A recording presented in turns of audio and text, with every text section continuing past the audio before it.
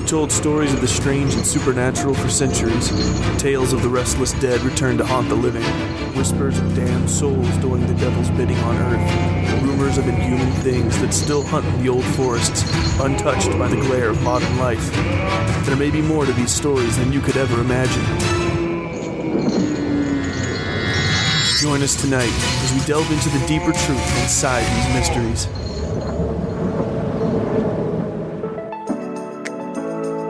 Hello, and welcome to the show.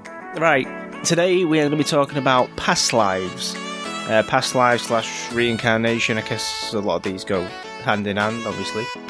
We find out about a lady who's had more than one past life, and every time she sort of solves one, another one opens, which is kind of weird. And then we find out about a guy who comes back and looks like the guy he was before. You know, that's weird, and obviously the pictures and that stuff we'll put up on the website, so that's just Realm of the Supernatural podcast, if you want to go over and check them out. Right, we have got a listener on today. We've got Chelsea on with us today. She's coming on to do paranormal news and stuff like that, so yeah, it was really good having her on. I think she did a fantastic job. She was a little bit nervous, but that doesn't show, and we had a good laugh on and off there. So if you want to come on the show and read a paranormal news story that you found in the paranormal news section that we do, then feel free, just email us at supernaturalpod@gmail.com, and we'd love to have you on. It'd be great fun. Other than that, just remember to subscribe, and if you can, leave an iTunes review or Apple, whatever it's called now, same thing. That's fantastic. That really helps us climb the charts. I just want to say a big thank you to Deborah Hatswell, who we had on last week at the UK Bigfoot show. Obviously, she was suffering from the flu, and she did a fantastic job. She come on, still battle through it and that, and it turned out really well, and it's very interesting. And I've had quite a bit of feedback about that show. It's again, if you've got any feedback, you can find us on Facebook, Realm of the Supernatural Podcast, or just email us at, like I say, supernaturalpod@gmail.com. We'd love to get your feedback. It helps us for future shows. I've had Dennis give me an idea for one of the next shows coming up later. That was in the Hangout, so that's what it's for. So if you've got any ideas, send them our way.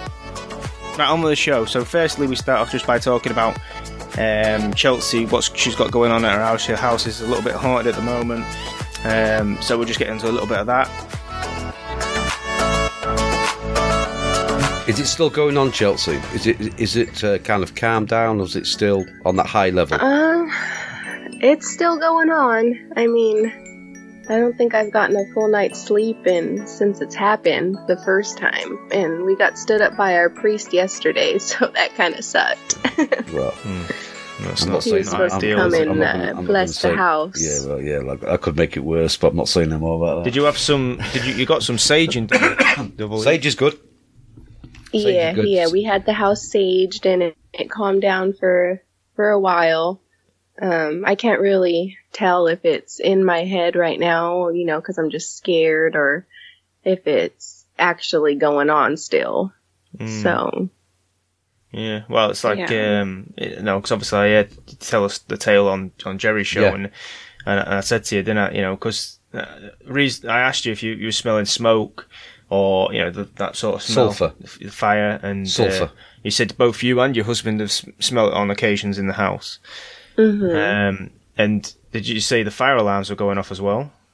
Yes, then they would just go off. Yeah, that's strange, isn't it? But that normally, I think most of that is for attention. But that they normally want your follows attention with for some reason. With a djinn, doesn't it? Because how long? Because normally with a djinn, you'll find that if it's going to appear, it normally appears shortly after you move house, that kind of thing. And I think you've not been in this house long, have you? No, we actually just paid our first full rent. Yeah. On the first, so that's common in a lot of djinn.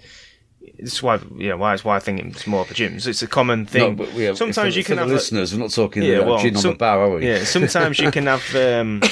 Sometimes you can have a haunted house. Sometimes you can have a haunted person. Haunted object. It can actually. But for whatever reason, the djinn seems to come in.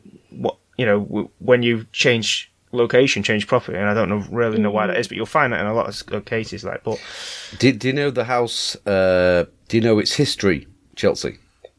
I got a little bit about it, because when I had the house saged, the lady who came and saged my house, she had been here about 8 years prior. Okay. And her friend lived here, and her friend moved out, I guess, within about 6 months, and she had a lot of activity going on. Okay.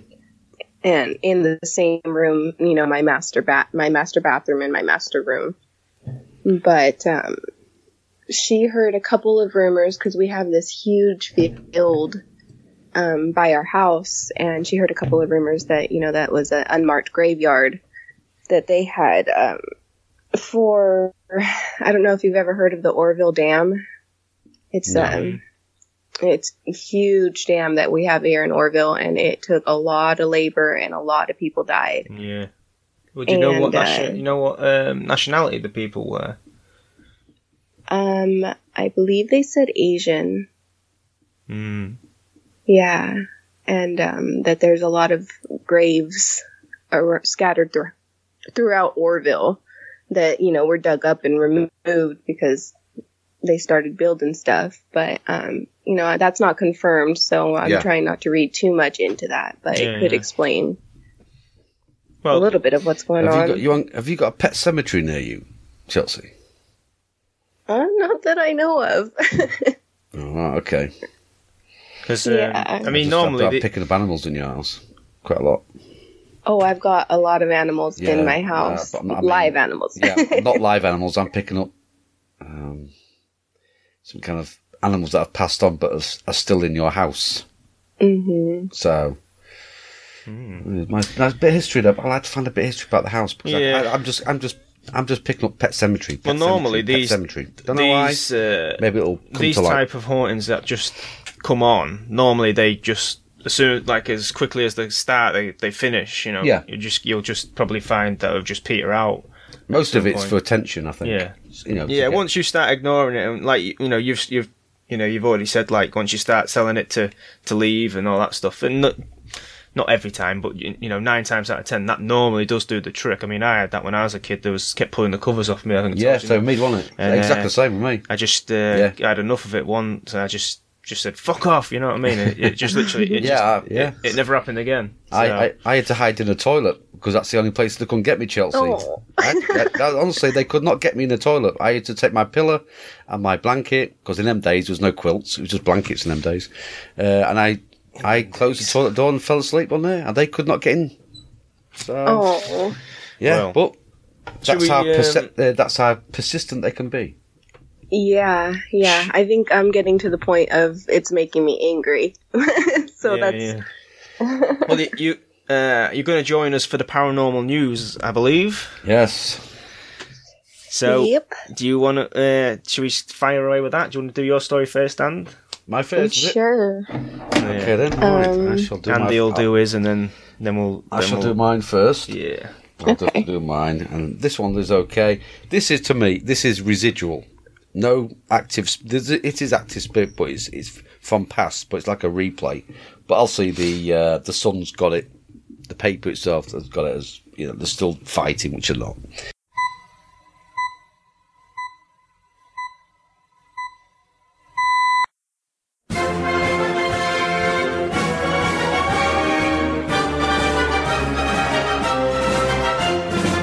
Hello and welcome to another installment of the Paranormal News, broadcasting to you from places unknown, bringing you the top 3 paranormal headlines of the week. 5, 4, 3, 2, 1.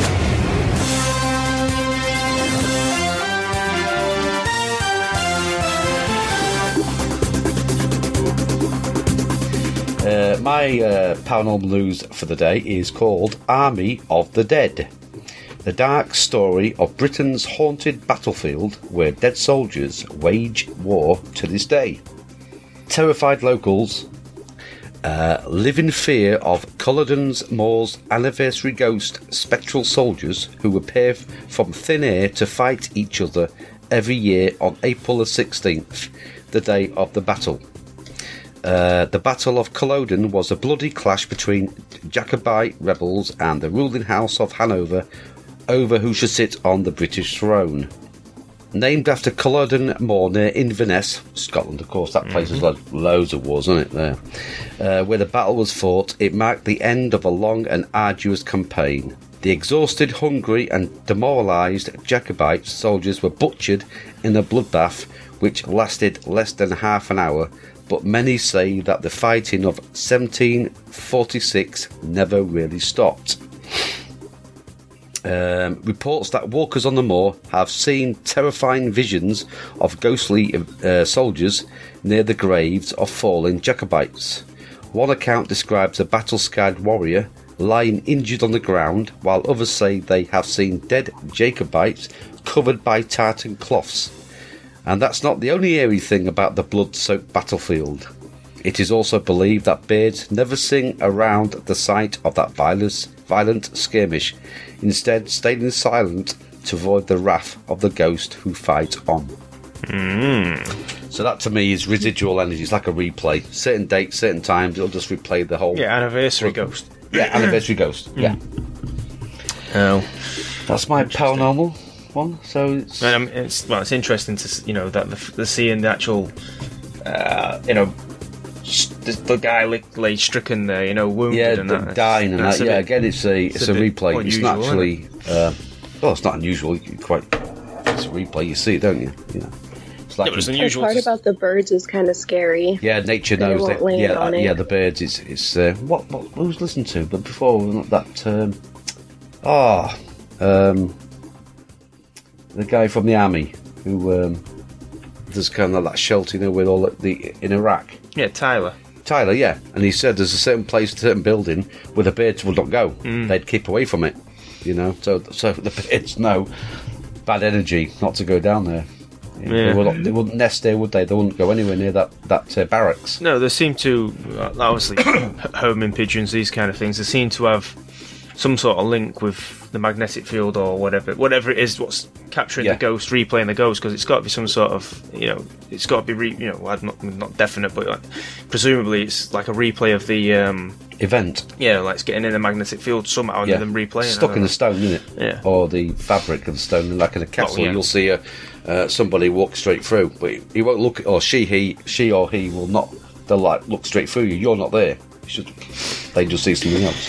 Anyway. Okay, so story 2, Chelsea. Do you want to take this one away? Sure.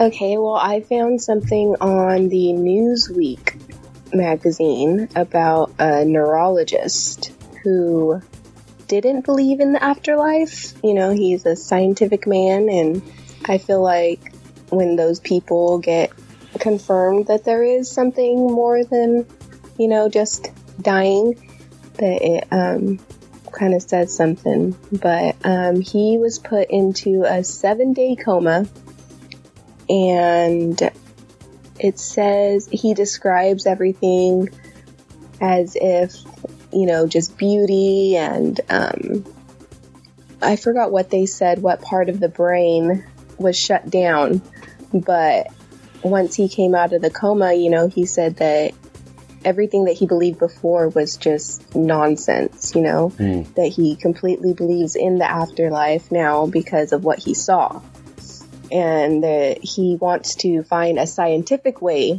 to prove it now. But was it an out-of-body experience that he had? He explained it as going to a completely different realm. Yep. Yeah. See, he says the part of the brain that controls thought and emotion, and that in essence makes us human, had shut down when he was in his coma. It says there's no scientific explanation for the fact that while my body lay in a coma, my mind, my conscious, my inner self was alive and well. Well, again, if you want to really, there's loads of stories like that, and there's loads of, comments that there's no what they've seen. To me, the brain is just a computer. Well, once you shut the computer down, I sometimes look at it more like a radio receiver. Yeah, it picks up the aspects of mind, which is an energy field, which where you pick up from. Obviously, if we had a radio in this room now, we could move the dial. Yeah, that's right, correct. Yeah, and move it into different frequencies. They don't have dials on nowadays, but We could, that obviously that means that, like, all around us is heavy metal music playing now, there's classical music, even punk, all sorts rock, of shit, and everything. If we had a radio, and right now we could channel in, turn a dial and tune into that. The internet's going through us as well, isn't it? I think the brain's something similar. I think it's a lot of this information, maybe it's picking up from outside. We don't really know where consciousness resides, do we? So, well, it's outside of you, not inside. The brain is just a computer that picks up aspects of mind. I'm still not convinced on the old afterlife, though. If he finds if he finds an experiment that works, then I'll be interested in that. But I know in some hospitals now they've started putting code words and stuff, haven't they, on the roof? Yeah. So if people do have an out of body experience, then when they come back round, they say, well, what did you see the code word? And apparently that's producing some results. So there must be something in it, then. Well, again, if you're going into, if the consciousness is everywhere, then if you're transferring from your body into that. And we spoke, didn't we, before about that? Where your body changes weight when you die.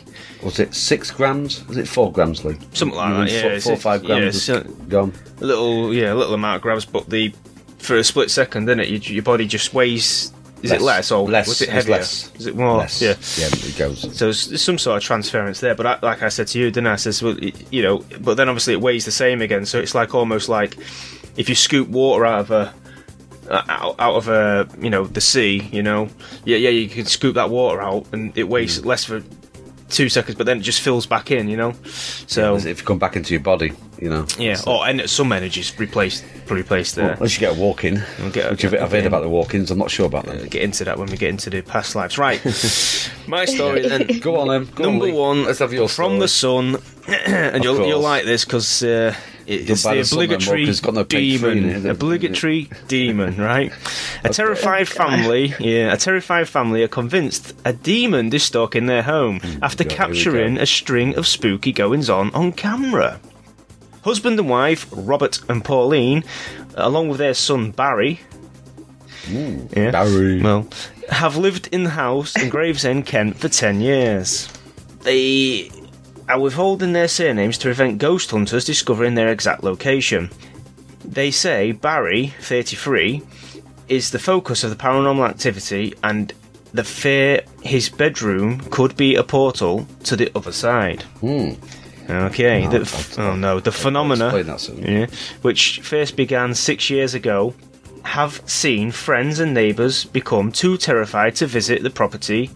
And that prompted Robert to install CCTV cameras. They recorded a string of incidents, including a mug moving on its own and rubber gloves flying off a kitchen worktop. Okay. And there is actually a video for that. We'll put it on the website and that. But other clips show a chair rotating and a door opening and closing. And that's quite good. So why? But let's say it's a demon doing it. Barry describes an unwanted house guest as a black shape follows him around the house. I guess that's where he's getting the demon from. Right. Okay. He said, I have seen the shadow 3 times in the house, but it tries to hide from me whenever I see it. One time, when I was going down the stairs, I felt the presence behind me. I turned around and saw it. It's definitely not my shadow, but I can't make out what it is. It's like a black mass. I kept walking. I kept waking up at 3:47 a.m. and I heard a bang. And then we checked downstairs. Pictures had all been thrown around. Yeah, there is something making me feel scared. It wasn't just in my head. There was definitely something in my room. It kept trying to wake me up. The way it moves is odd. I felt dread for the first time. He also added, when we caught the cop. Fucking hell. Come on, get a grip. Yeah. This is what drinking all day does to you. Right. Oh, well, that's it. When we caught the cup moving on the CCTV, at first I thought it could have been water that it slid on, but I checked, the surface was bone dry. Mum wouldn't let me get away without drying the pots properly, so I know the cup was dry too. Yeah, but because obviously you'll see in the video that he's pouring the cup of tea in it, so I mean, water can go down the edge. Yeah, it can do. But he's saying it's dry, so we're taking benefit of the doubt. But I've seen cups slide when they've got water underneath them. Yeah. It's just water tension, isn't it? But he's saying it's dry, so we'll take his word for that. It's a demon. It's not a demon. Pauline, 52, said, everything's a demon. I believe it's a... Oh, here we go. It gets even better, look. Go on. Pauline, 52, said, I believe it's a monk that's haunting the house. It's got to be a monk. Because it was like, obviously everybody knows in England there was a million monks, you know what I mean? Everywhere, yeah. Everywhere's haunted by them, isn't it? Why is monks got to be all black? Yeah, well, I know what I saw, and it was not a fragment of my imagination. Barry's bedroom could be the portal. It's following my son. Portal. It's not portal. Asshole. Unemployed Robert. What the fuck? Why do we need to know? There you go. Yeah. Unemployed Robert, 54, now making £1 million a year on YouTube from revealing his haunted house CCTV footage. No, don't say that. Unemployed Robert, 54, revealed that he once managed to photograph the apparition on the stairs. And that picture's up here as well. Just looks like smoke to me. I'll just show you it quickly. Slightly. There you go. And again, I'll put this out up on the on the website so people can have a look at that. He added, "It's really freaky place to live. Friends and neighbours say they are scared to come round, particularly after dark. Not even to use the toilet." I'd love to go. What? I'd love to go. Absolutely love it. It's freaky. It's a really freaky place to live. Friends and neighbours say they're too scared to come round, particularly after dark, not even to use the toilet. Like, people come to your house just to use the toilet. Eh? Anyway, when anyone does come round, they shout, "Bye" to the ghost, too. Sometimes the door slams after they do. We have talked about getting someone in to fight it, but we won't in case the ghost is my mum and dad. Hang on a minute, it was a monk a minute ago. I know. This is a demon, then it's a monk, then it's possibly could be my mum and dad. So make his mind up what it is. But it's clearly evidence. I mean, when there's no evidence there. When you get rubber gloves flying around, you know you've got a demon. But why is everything a demon? Why would a demon bother using its energy just to make I can throw the gloves. It'd rather put your head through a window than throw some rubber gloves. I know. It's idiocy. That's the paranormal news of the week. Yeah, okay, then I'll do.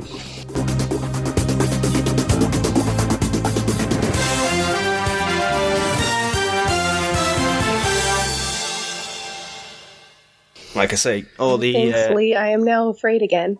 Yeah, I know, yeah. Well, if you get rubber gloves and cups moving, you know you've got a demon, won't you? I'll tell you what, definitely. I'll tell you what you can do, Chelsea. Right? It's quite easy, right? You just have to, I think you saw me in our singing bowl. Just change the frequency in the room, it's ace. All you need to do is, again, everybody's got guides. Lee's got guides, he won't admit it, but he has. Yeah. I've got guides, we've all got protective guides. For them to be wanted and to be used, you need to ask. They can't just intervene without, on your behalf, they can't do that. You need to ask for them to help you to come in and say, help me, protect me, look after me. And guaranteed, Chelsea, they will. In some form or other, they will come and help you. They'll protect you. Whatever your everybody's got one protection guide. I've got mine. You've got yours. So, if you feel fear, if you feel frightened any time, Chelsea, in your house or outside your house or any time you feel fear, just ask for your help. And I guarantee you'll be texting me saying it works. It works. Yeah. I will definitely. They will help you. You have to ask though, Chelsea, but they will intervene. You see, because these, I think in your house as well, there are animal spirits in your house as well. So that'd be, again, they could be send a guide who's does that over that side. But if you feel fear and if that, just that they'd love to help you. They'd love to help you and do their bit. They'll jump in. Absolutely. Yeah. Now that singing bowl, you can actually just get the track. Yeah. As well, you don't actually have to go and get the bowl. Yeah, I mean, if you did have one and you unless you like salads and then it doubles up as a good salad bowl. No, it's not for eating bowl. It's a frequency change bowl. It's very, very good.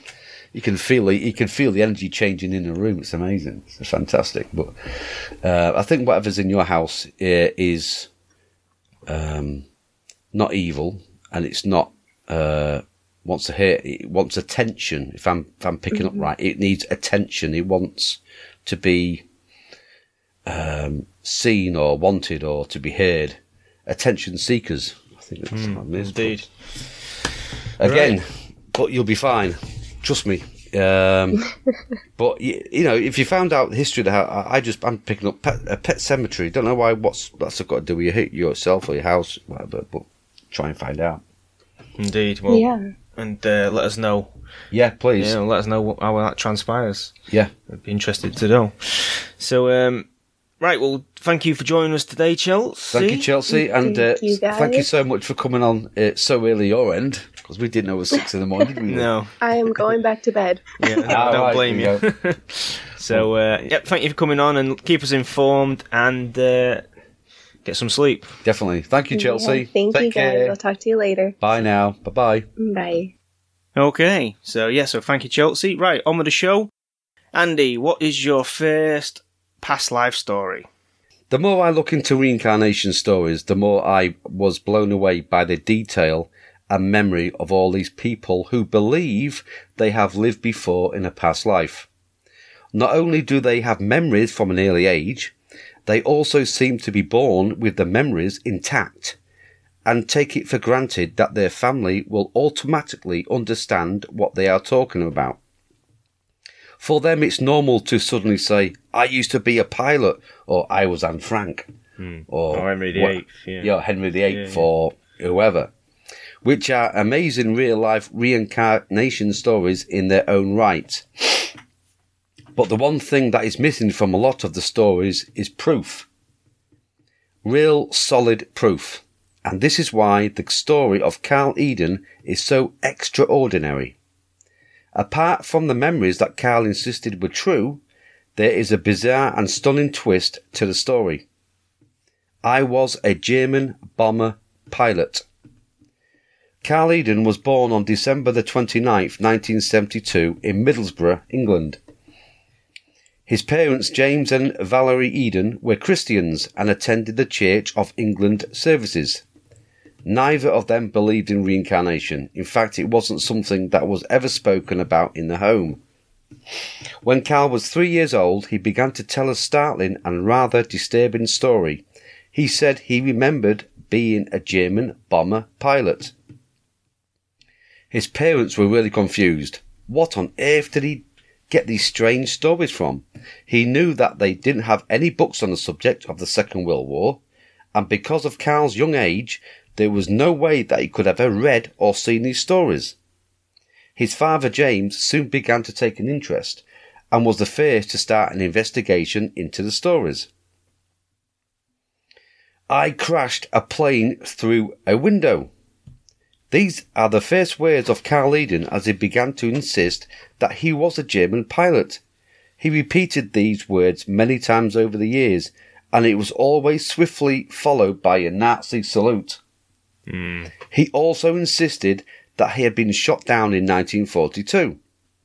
He went on to say that he was on a bombing raid over England when he crashed. He then drew badges, swastikas and German insignias. This was still when he was 2 or 3 years old. I had just started to learn how to draw pictures. I can imagine that conversation when he comes back from school. Yeah, and then did a Nazi salute. Yeah. You know. Hi, Yeah. Mrs. Smith. Hi-yo, where's me tea? Hi-yo. So, not only that, he would draw pictures of the plane with the swastikas on them. The fucking parents going, we don't know where he gets this. Honestly, we don't. He used to be a German bomber, you know. Yeah, okay. Which was closely followed by an eagle, which closely resembled the German eagle emblem. When asked what his name had been, he replied, Robert. But my father's name was Fritz. But he was still slightly vague on their names. By the time he was 6 years old, he had drawn a detailed plan of an airplane cockpit and described what the different gauges were for. He also told of a red foot pedal that would release the bombs. That's quite strange, that age, isn't it? Yeah. Oh, yeah. How would you know I wouldn't the colour red? I wouldn't even know about No. the pedal now. I would have maybe thought it was maybe a lever or something, not a pedal. But he said it was a red pedal that would release the bombs. He then stunned his parents by explaining that the plane was a German Messerschmitt, but he wasn't sure. He believed that the number on the plane was either 101 or 104. By this time, his parents were totally involved in trying to work out the details. And one night, when they were watching a program about the Holocaust, Carl said that he believed his airbase was close to a concentration camp. Which definitely happened, by the way. Yeah. They were not sure which one. Before we get any more reviews saying that we denied it. No. We didn't deny anything, did we? Not anti-Semitic, mate. Anyway, Carl gave detailed information about how he had lost his right leg in a crash. And in a strange twist, Carl had a large birthmark on his groin at the top of his right leg. That's regular, that, yeah, it does, yeah. With, studies have shown that when someone tells of a past life, there is often something on the body of the claimant that corresponds to the original past life person. That makes sense, doesn't it? Well, to me, it does. Well, yeah. whatever. But anyway, it can do. Yeah. By the time he was 11, Carl was shown how he could do the goose step. Right, the goose step. I know this is correct, but he's saying this is how I did it in the previous life. The goose step is the typical march of the German pilot or soldier. You know, it's like the can one. Yeah, that's right. But the Germans call it the goose step. Yeah. When his classmates began to laugh at him, he decided that it was time to stop telling his memories. Psychologically, Carl also showed traits of his past life by being meticulously neat and tidy. And when he stood to listen to someone, he would stand in a straight stance, as though he was a soldier, even down to the fact that his hands were firmly by his side. Even at school, his memories would come forward, and when a school play was casting for a German character, Carl would insist on taking the part. Carl didn't even look like his parents. They were very dark-haired. Carl was blonde. He did have blue eyes, like his mother, but the rest of the family had brown eyes. Aryan race? As Hitler would have said, he would be perfect candidate for the Aryan race. The trouble with all his memories and stories was at that time they could not be corroborated. There was no proof. There was no documentation. There was nothing. But soon something happened that it was so strange it goes beyond the realm of sheer belief. In 1942, Heinrich Richter was shot down in his Dornier bomber airplane along with 3 other crew members. The details of the crash included the fact that the plane had been damaged by anti-aircraft fire before it crashed into a barrage balloon and fell from the sky. 3 of the pilots were recovered and buried in Thornaby, approximately 4 miles from Middlesbrough. Yeah, just around the corner. Yep, just after the plane crashed. Here's where the story gets really weird, mate. He was born the day after. Within the wreckage, the 3 bodies did not include Heinrich Richter. At the time of Carl's memories of reincarnation, Heinrich was not even known to have been in the plane. Right? Mm-hmm. Then in 1997, 25 years after Carl had told his story, more wreckage was discovered, buried off Tilbury Road, Middlesbrough. When the plane was dug up, they discovered another body, that of Heinrich Richter. What's more, when they removed the remains of the body, they found that the Heinrich had lost his right leg in the crash. And the leg was still in his boot. Right? Remember, Carl told of his leg being severed, and in his lifetime, he has a huge birthmark in the same place as a recovered body. But that's not all. New photographs of Heinrich Richter have emerged after a local historian took up the tale and doggedly followed it through with enormous amounts of research. When the photos are placed together, there is an uncanny resemblance between the 2 men, and they are. We'll put these on the website, won't we? Website, yeah. Sure, yeah. As you can see in the photograph, they could have been brothers, or it seems in this case the same man. Carl's mother Val was completely stunned. It has to be him, she whispered. But sadly, the story doesn't end here. 2 years before the discovery of the downed bomber airplane and the recovery of Heinrich Richter's body, Carl Eden was murdered. Right? In 1995, Gary Vinter was working alongside Carl Eden at Luddershall Grange Town Yard train depot. Vinter, who had a history of extreme violence, suddenly turned on Carl and in a few seconds of complete horror stabbed the boy 37 times. Yeah. He punctured every single one of Carl Eden's organs. Carl left behind his girlfriend Michelle, their daughter 20-month-old Sophie, and his parents. 2 months later, Michelle gave birth to his second daughter, Carla. Right. And that's not him, is it? No. On the day that Gary Vinter carried out his vile attack and murder, Carl Eden had travelled to Skinny Grove to collect train carriages. He was 22 years old. Okay? More than 30 years earlier, on the day that Heinrich Richter died, his plane had bombed Skinny Grove and flew to Middlesbrough following the railway line. He was 24 years old. Carl Eden and Heinrich Richter had both died taking the same route to their death. You know. Douglas Vinter, better known as Gary Vinter, was given a life sentence after the brutal murder of Carl Eden. He only served 10 years before being let out on licence. He soon went on to meet mother of 4, Anne White, and they married in 2006. Her family warned her to get away from him, but she refused. Soon she was telling her friends that she wanted to leave him, but she was too scared. He attacked Anne and went back to prison, only to return after release, and he murdered her. He's now serving a life sentence. Monster me. Yep. Carl's Eden mother, Val, was firmly convinced that Carl was indeed the reincarnation of Heinrich Richter. At the funeral of Heinrich Richter, which took place after they found his body in 1997, Val and Jim, Carl's parents, said that standing at Richter's grave felt eerie, and it was like they were burying Carl all over again. Mm. After the service, they said they hoped this would be the end of it. This would be the end of it now. Right, there are many tales of reincarnation, but this has to be the most bizarre, sad and poignant of them all. Not only was Carl reincarnated, he was cruelly taken once again from this life. Even stranger was the fact that he died within feet of where he, as Heinrich, came down in a plane many years ago. To find the plane and the body of Heinrich and released that there was no way that Carl could ever have known the story of the missing pilot was amazing. Many tales of reincarnation leave a question mark. Did somehow they read it? Did a boy or girl in question hear it from someone else? And then we have doubts.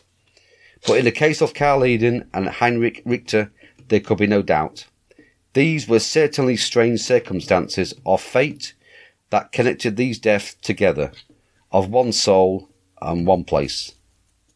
That's very, very weird and strange. What do you think, Lee, there? What do you think? Well, I think, obviously when he's come back and said that, he did die there, and then they found the body, you know what I mean? That might give me goosebumps. I think for Carl again to get murdered along the train line. Yeah, that's weird. Again, same age where the plane went down. It makes the reincarnation aspect of it pointless, doesn't it, though?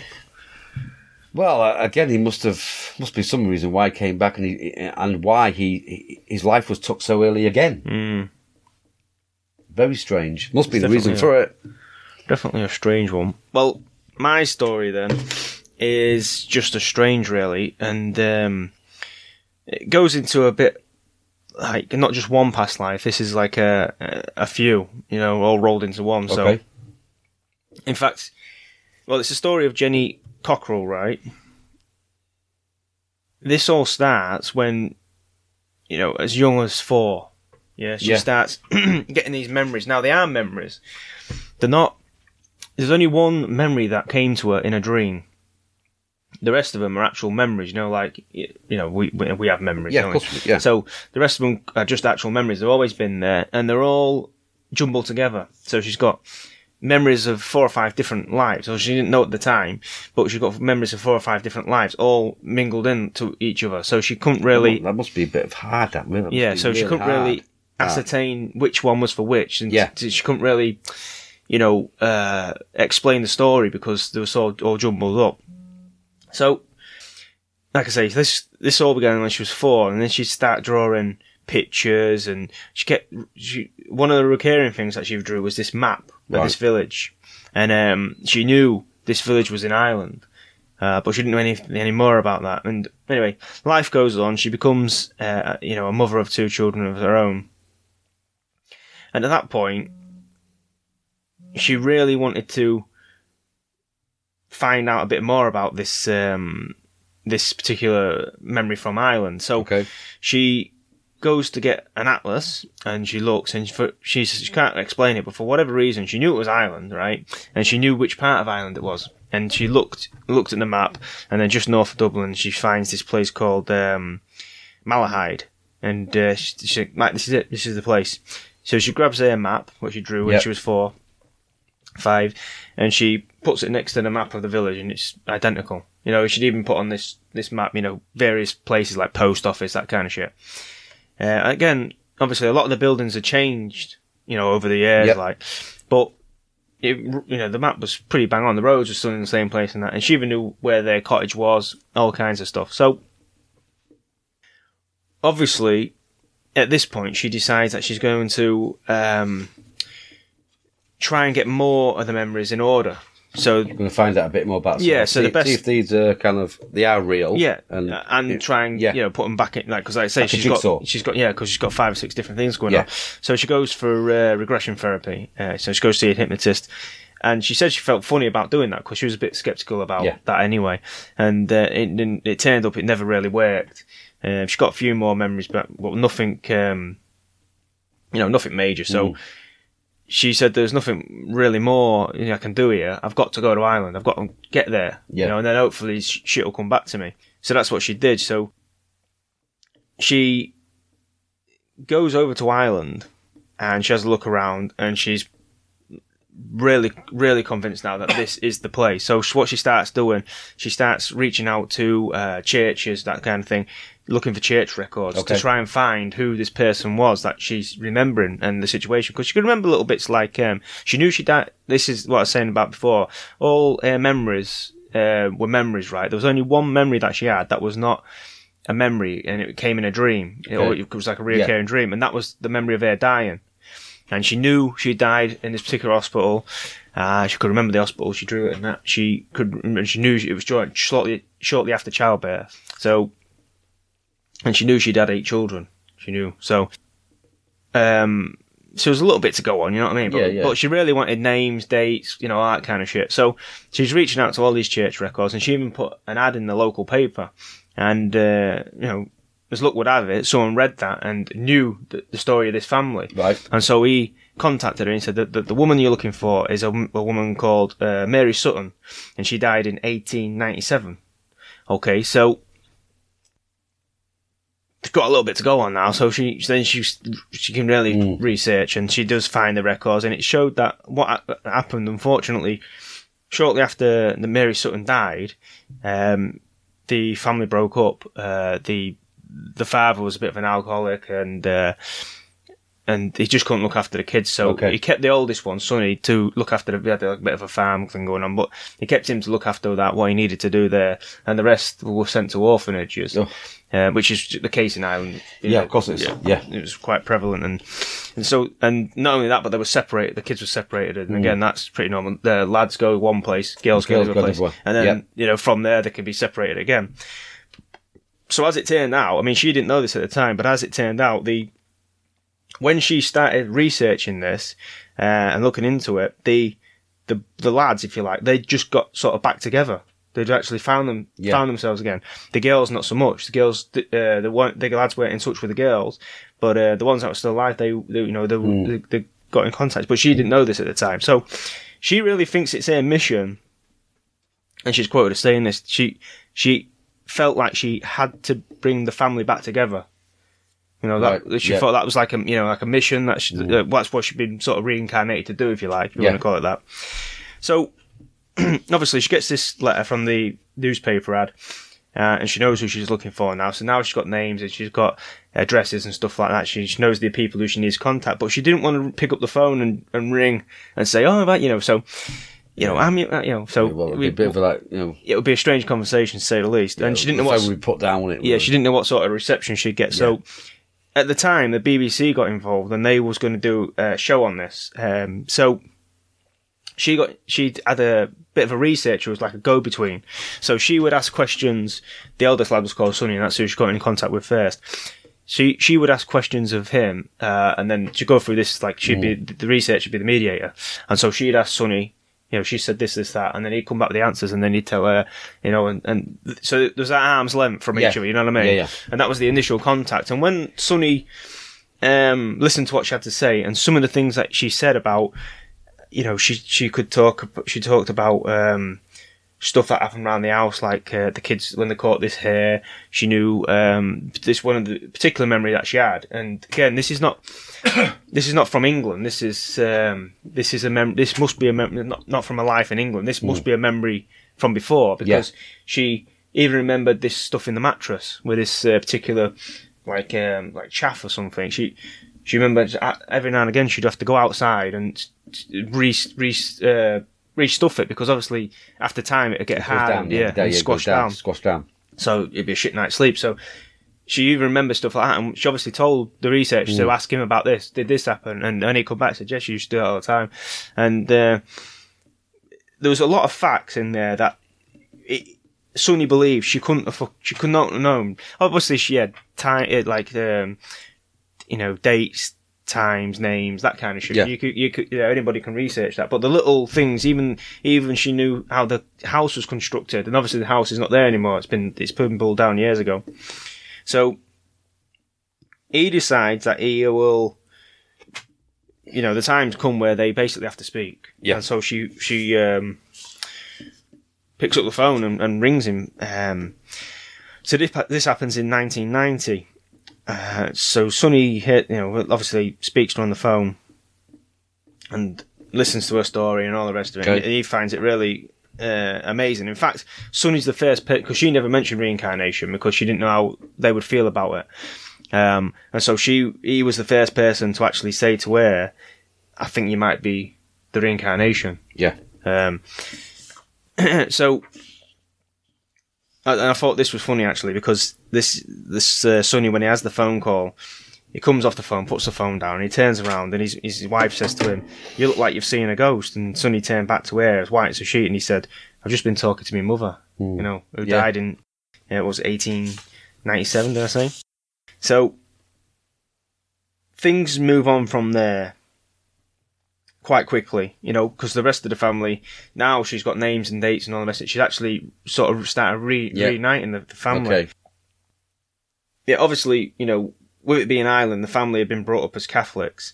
So, the ghost thing. They don't believe in this that kind of thing was a bit, it was very difficult to accept. Obviously someone coming into your life and saying, "Oh, by the way, the reincarnation of your mother." It's a difficult thing to accept anyway. But most don't accept it, do they? Well, Phyllis was one of Mary's daughters, and she decided she would consult her local priest and see what his take on it, because she was really totally skeptical about this. Yeah. And when he listened to the evidence, he actually turned around to her and said, maybe after hearing all this evidence, he said, "No, maybe there is something to this, and maybe she is actually, or Mary is almost speaking through Jenny. Not necessarily total reincarnation, but maybe she's using her to speak, to get the message through. Yeah, passing the message to her, and then she's almost like she's the Ouija board or whatever. You know what I mean? A discarnate entity. So through a medium. Yeah. Like I say, she wanted to get the family back together, and they did. They reunited everybody. And it was Christy, Frank, Phyllis, Betty, Keown, was it? Jeffrey, and Sonny. They all got back together.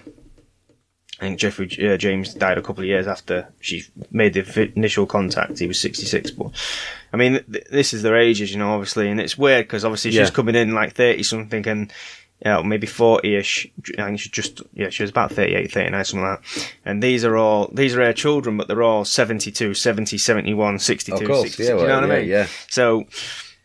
Well, what was the point? Well, did you find in your research, Lee, then, did that kind of reunion, did it make a difference? Yeah, well, he said it was a mission. Yeah, the mission. She felt like her mission reunite was the family, and she fully she fully did that. Yeah. You know, like I say, the boys had sort of got together anyway of their own volition, but they didn't know where the girls lived. In fact, two of the girls only lived down the street from each other. There you go. You know, 5-minute walk, but they never knew, you know, and they'd lived there for however many years, shit like that. But there was a 21-year gap between Mary dying and Jenny being born. Right. But this reincarnation thing, or past lives, if you look into it, it's that's not uncommon. You know, it's not like because I always thought like he died on the 19th and you were born on the 20th. Do you know what I mean? That kind of thing. But it turns out that's not really the case. And well, in the gap, the 21-year gap, there could have been these other lives that she remembers as well. Yeah. I mean, her earliest memory of lives is actually Neolithic. She remembers being a hunter-gatherer, like a caveman. So she was a male in that life. Yeah. But so again, different sex. Yeah, but again, you know, and she says herself, you know, genetics don't seem to carry over. So you don't look the same every time. No. You know, so it's obviously just a vehicle, isn't it? So you can be a man, you can be a woman, whatever. So she found that, and she found that the only thing that she thought would well, before I get into that, I'll finish the story. So, like I say, the kids were. It's a lot to take in it, and but like Sonny and that was saying, you know, Phyllis even said. I mean, Sonny was the first one to bring up reincarnation, and when they all got together, he sort of brought it up. He said, "Look, I really, you know, I think this is could be the case," and they sort of all agreed because Phyllis even says she knew the picture that was on the wall of the house, you know, and she knew how the house was built. These are things that you just can't. There's no photographs. No. The house is not even there. Phyllis said, I still find it hard to believe, even though I know she's telling the truth. Mama passed her soul over to this unborn person. So that you can see, you know, so even the skeptical ones eventually sort of, there was just too much going on, too much things she remembered that she just couldn't find out from anywhere. So, the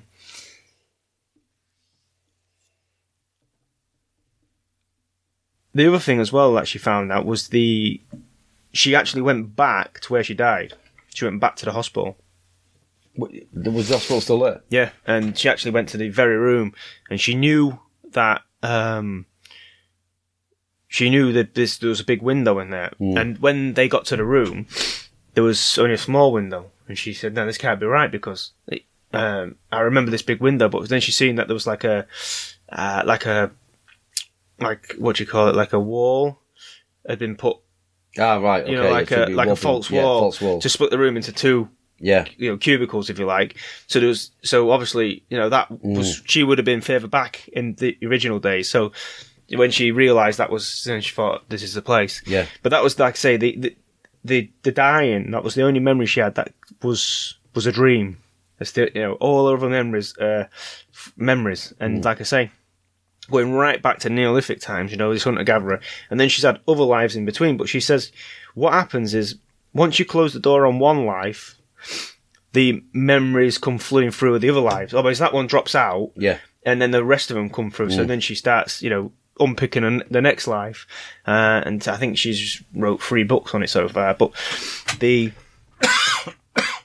like I say, the early one was the Neolithic one.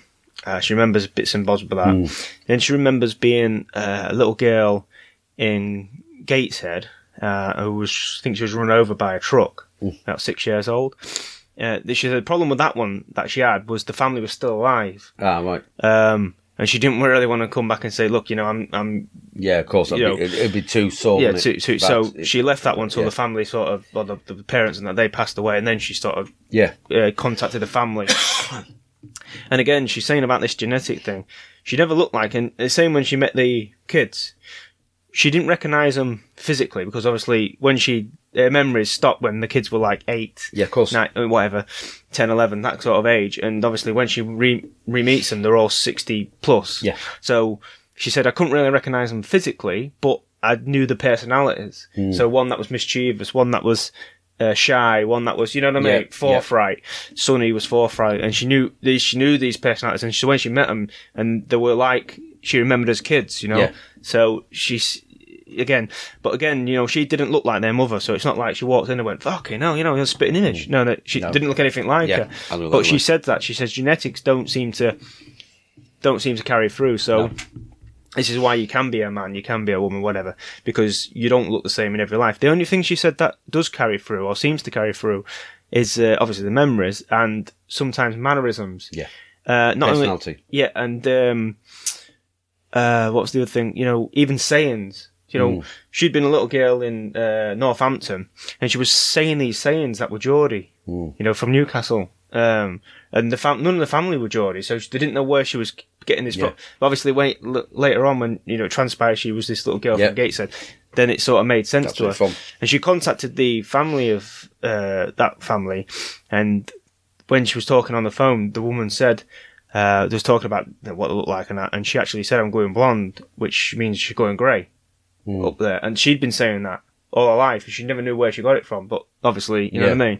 Just little things like that. But one of the other lives she had was, I think she was another little girl that was killed as well. I think it was in France. But there was another one. Again, it was another little girl that was killed. But for this one, she didn't know why, but she felt guilty. She was carrying this guilt around with her, and she couldn't understand it. And she started picking through that life. And this was an early life, this one. And it was in Japan. And she was pretty certain she knew which island it was in Japan. Anyway, she managed to do some digging around. She actually learned how to she learned how to write Japanese so she could fire letters off. Yeah. To get information.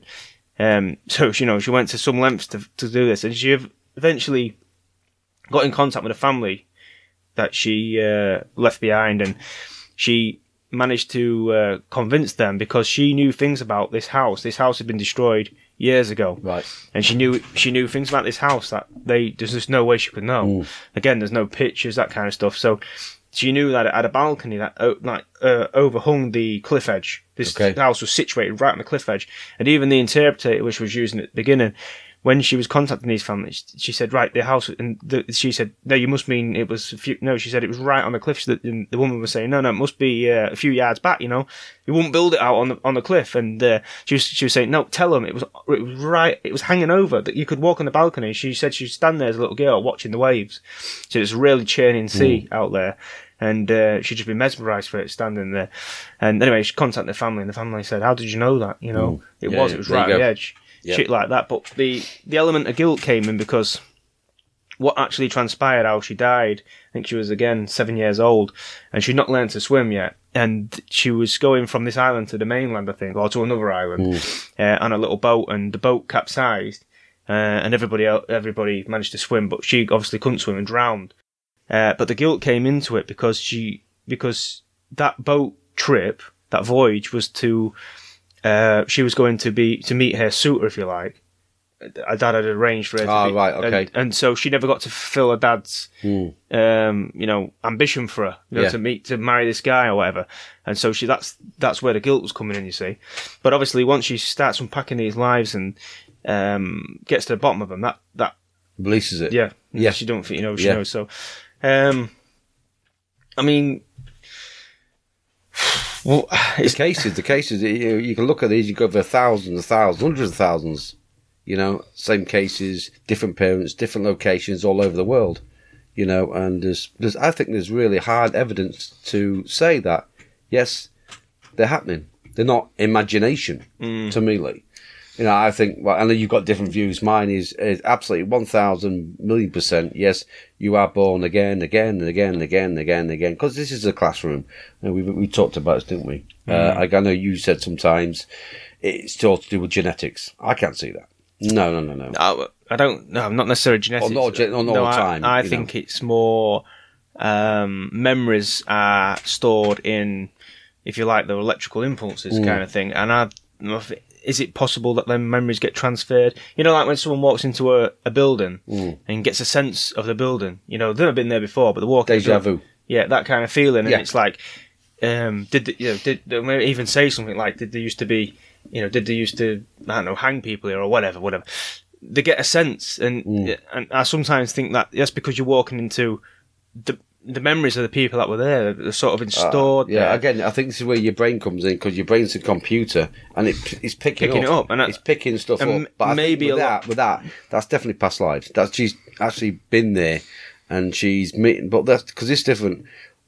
She's meeting the people. She's meeting the.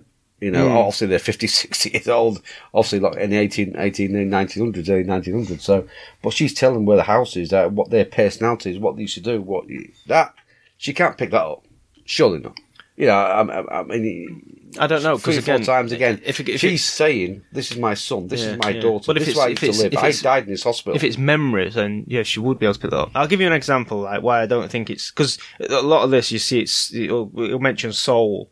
Soul does. Well, a soul again. What would you class a soul? Well, I wouldn't, but well, I'll give my interpretation of what it is. But you'll see that a lot in these. You'll see this soul transfer, whatever. But I don't get that, because first you have to ascertain where the soul is, and that's another story. Well, but that's your higher self. Yes, but memories transferring through electricity possible, because there was a case of a young lad.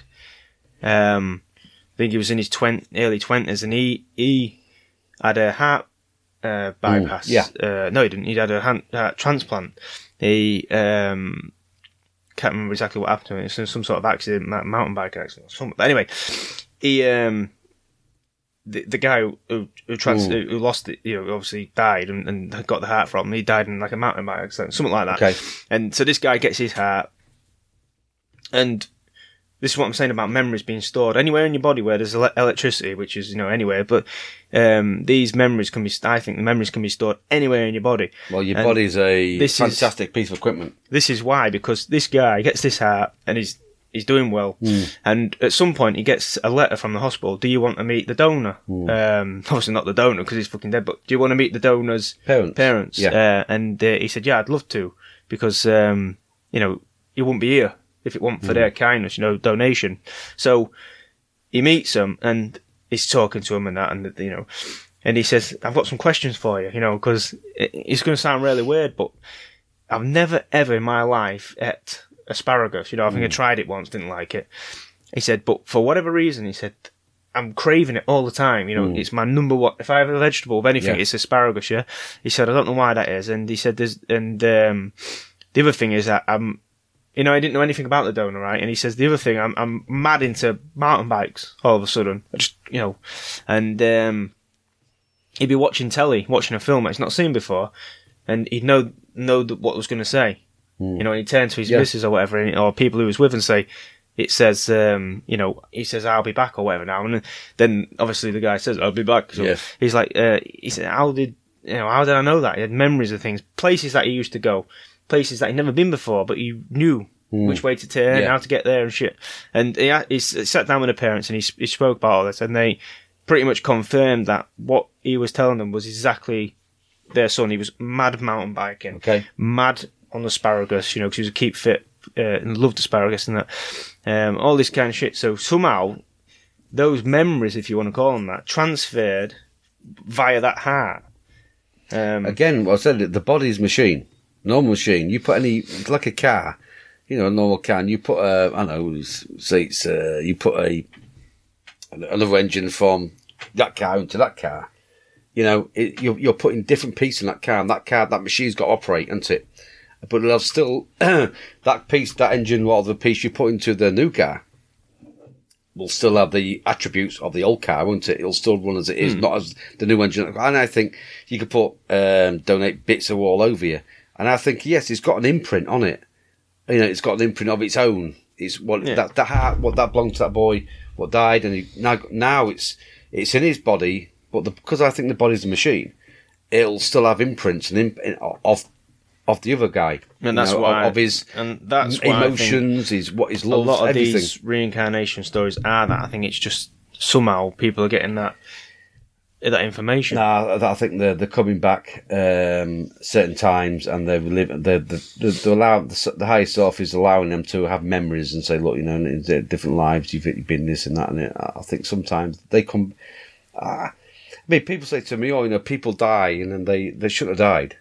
I don't know. I mean, I think why come on this earth and then just die? You know, there's no point. It's not logical. There must be a reason why I believe that you die, go to another realm, stay there for a while, then you come back here for a certain time. But there must be a reason why you come then dying and then come back again and dying.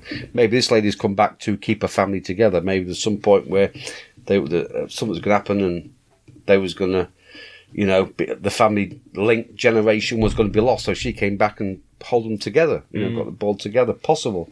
But I believe also that when someone says to me about, bisexual and gays and lesbians and whatever, it's genetics, it's in them. No, I don't believe that. My theory on that is, I think I am telling the truth here, is that, if someone like this lady, as you said before, Lee, she's had a couple lives of male, so and the next life she had 2 or 3 females. Sometimes if you have a life, say you'd have a life of 5, you're a female 5 lives, okay? So you love being that life of female 5 lives. Next life, right, you were male. Well, this time she might not adjust. She still likes men, you see. So this is where I think we get lesbians in. They still, even though, she still likes men. So obviously he's a male, and he still to him, he still likes men, and vice versa. I don't think it's genetic. I think it is definitely based on past lives, because sometimes people can adjust to it, being a male 5 times and also into a female. They can't handle it. I mean, you've seen it before, haven't you? How effeminate people can be. For males, feminine, they can wear all the stuff and look really feminine. And people say, "Oh, it's genetic. It's in him." No, I think it's because of past lives. It's an adjustment. As for again, what you're saying about the genetics and this and that. No, I think it's no. I think it's definitely a past life thing where you pass over, go into a different realm, and then you come back again, something else. Well, if you still get the memories, that's. I mean, I don't think it's something to be. I'm not convinced about the soul, that kind of stuff. I know there's cultures there.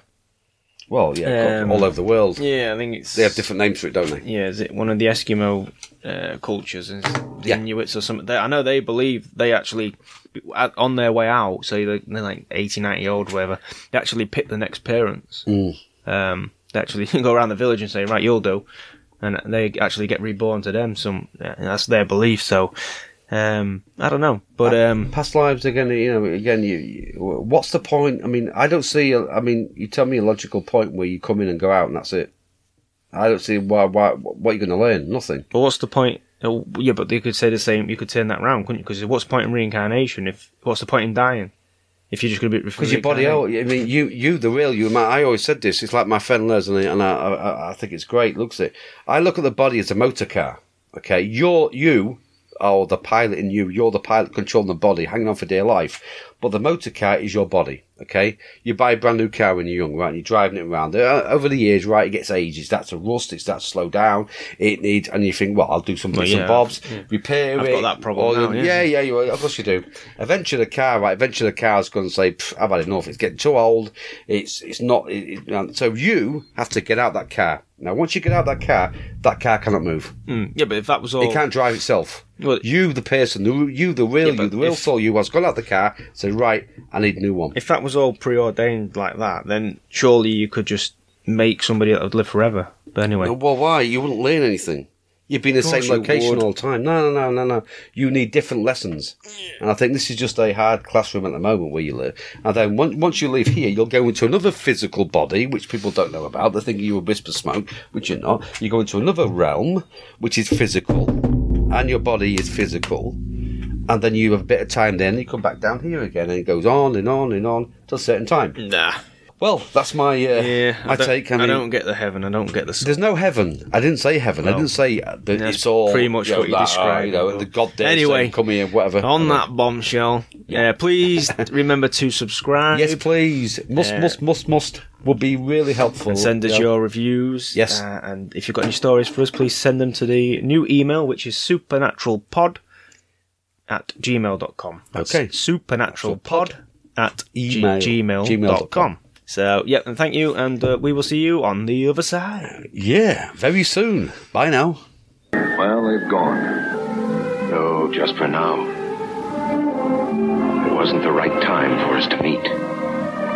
But there'll be other nights, other stars for us to watch. They'll be back.